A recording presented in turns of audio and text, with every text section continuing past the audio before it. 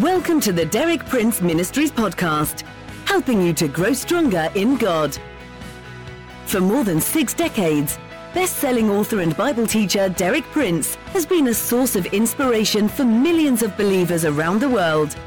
You too can benefit from his compelling biblical insights. And now, Derek Prince.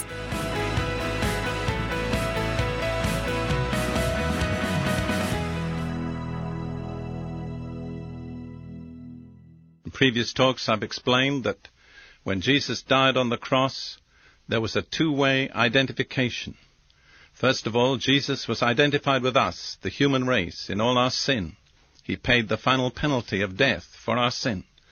But through his death, he opened up the way for the other aspect of identification, our identification with him. He made it possible for us, through faith, to be identified with him in all that followed his death. In burial, first of all, then in resurrection, and even in ascension to the throne of God. Now, we've been studying together various aspects of this exchange. I've explained that when Jesus died and hung on the cross, he was made a curse. And all the evil that was due to us came upon him, that we in turn might receive all the good, all the blessings that were eternally due to him. I've explained this exchange from curse to blessing in the words of Paul, Galatians chapter 3, verses 13 and 14. I'll just read them again. Christ redeemed us from the curse of the law by becoming a curse for us. For it is written, "Cursed is everyone who is hung on a tree." That's a quotation from the law, from the book of Deuteronomy. So when Jesus hung on the cross, it was the outward and visible evidence to everyone who knew the law that he had been made a curse on our behalf. Then Paul continues in verse 14.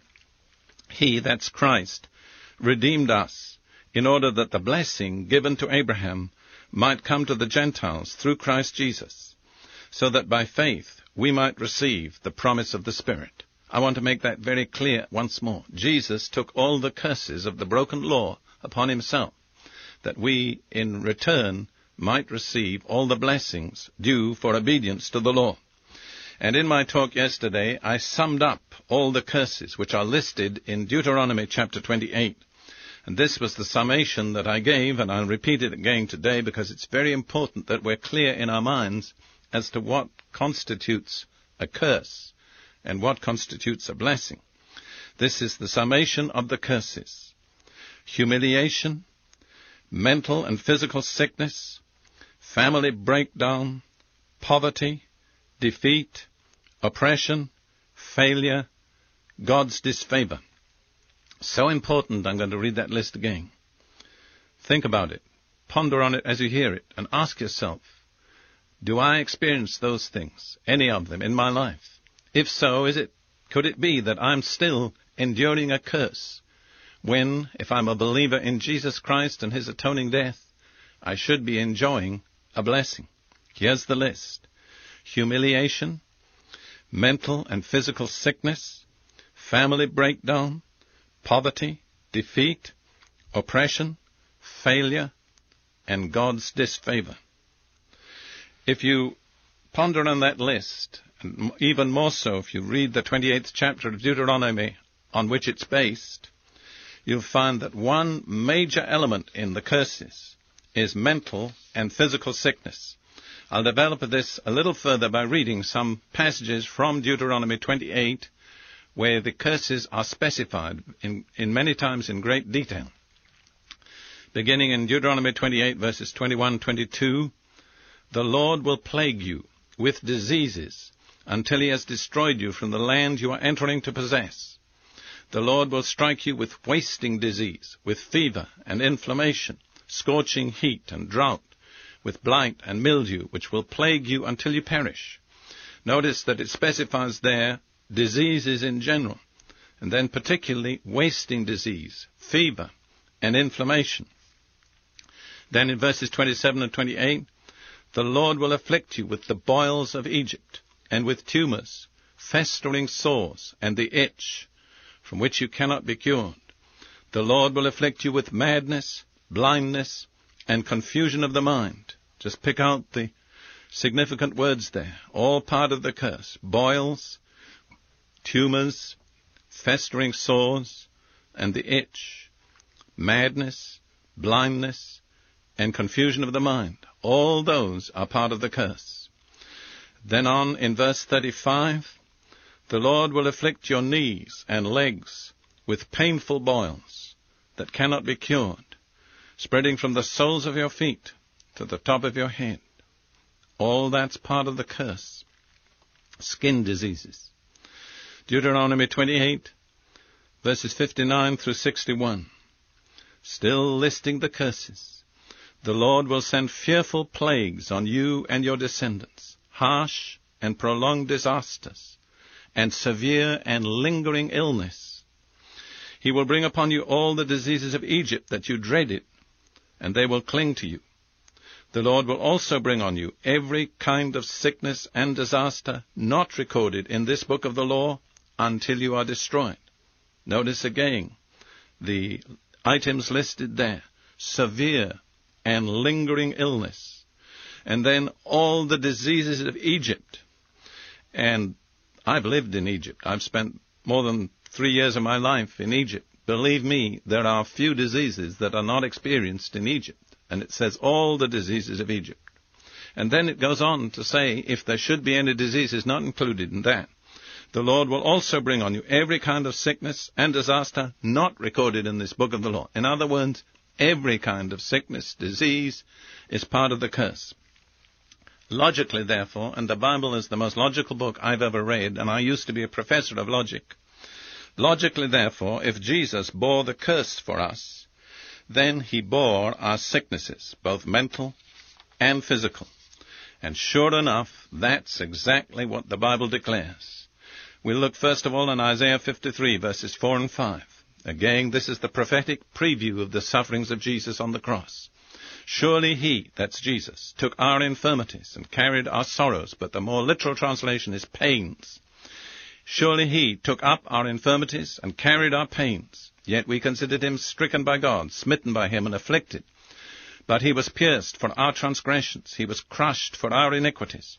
The punishment that brought us peace was upon him, and by his wounds we are healed. Notice there it speaks of infirmities and pains. We need to know that infirmities are what we might call congenital weaknesses, like many people have a hereditary tendency to diabetes or to arthritis. That would be an infirmity. A sickness would be the specific condition that we are exposed to through the infirmity. Jesus took our infirmities, our sicknesses, and our pains. He made complete provision. If you look there in that passage in Isaiah 53, you'll see there are 3 words that describe the spiritual, 3 words that describe the physical. Transgressions and iniquities, and then peace. That's spiritual. Because Jesus was pierced for our transgressions and crushed for our iniquities, he offers us peace. Then there are 3 physical words, infirmities, pains, and healing. Because Jesus took our physical infirmities, bore our physical pains, therefore he offers us physical healing. All that I've said about the death of Jesus and his provision of healing, which I quoted from the Old Testament, from Isaiah chapter 53, is fully confirmed in the New Testament. The 2 records are absolutely harmonious. We look first of all in Matthew 8, 16 and 17, speaking about the earthly ministry of Jesus. When evening came, many who were demon-possessed were brought to him, and he drove out the spirits with a word and healed all the sick. Notice there's deliverance from physical infirmity and sickness, also from mental and emotional conditions caused by evil spirits. Jesus dealt with all of them. There was nothing he could not handle. And then the inspired commentary of Matthew goes on. This was to fulfill what was spoken through the prophet Isaiah. He, Jesus, took up our infirmities and carried our diseases. So Jesus, coming in fulfillment of the prophecies of the Scripture for the Messiah, the deliverer, fulfilled all that was written in Isaiah 53, including this aspect of physical deliverance. He took up our infirmities and carried our diseases. And again, in 1 Peter chapter 2, verse 24, the Apostle Peter again refers back to Isaiah 53, verses 4 and 5, the passage that we read earlier, and he applies it to Jesus, and he makes this clear plain statement of what Jesus accomplished in the physical realm on our behalf. 1 Peter chapter 2, verse 24. He himself, that's Jesus, bore our sins in his own body on the tree, so that we might die to sins and live for righteousness. By his wounds you have been healed. Notice he bore the spiritual, the sins, but he also bore the physical. By his wounds you have been healed. Jesus endured the physical wounding of his body that he might be able to offer us physical healing for our bodies. And it's significant, I think, that Peter places that in the perfect tense. It's a finished fact. By his wounds you have been healed. The wounds of Jesus have already obtained for us the right to physical healing. That word that Peter uses in the Greek in the New Testament is directly related to the Greek word for a doctor. It still is today. It specifically means physical healing. By the physical wounds of Jesus, physical healing has been obtained for you and me.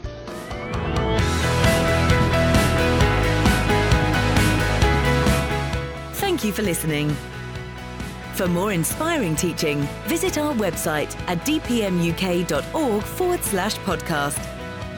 And like our page at facebook.com/dpmuk to join our online community. Derek Prince, teaching you can trust.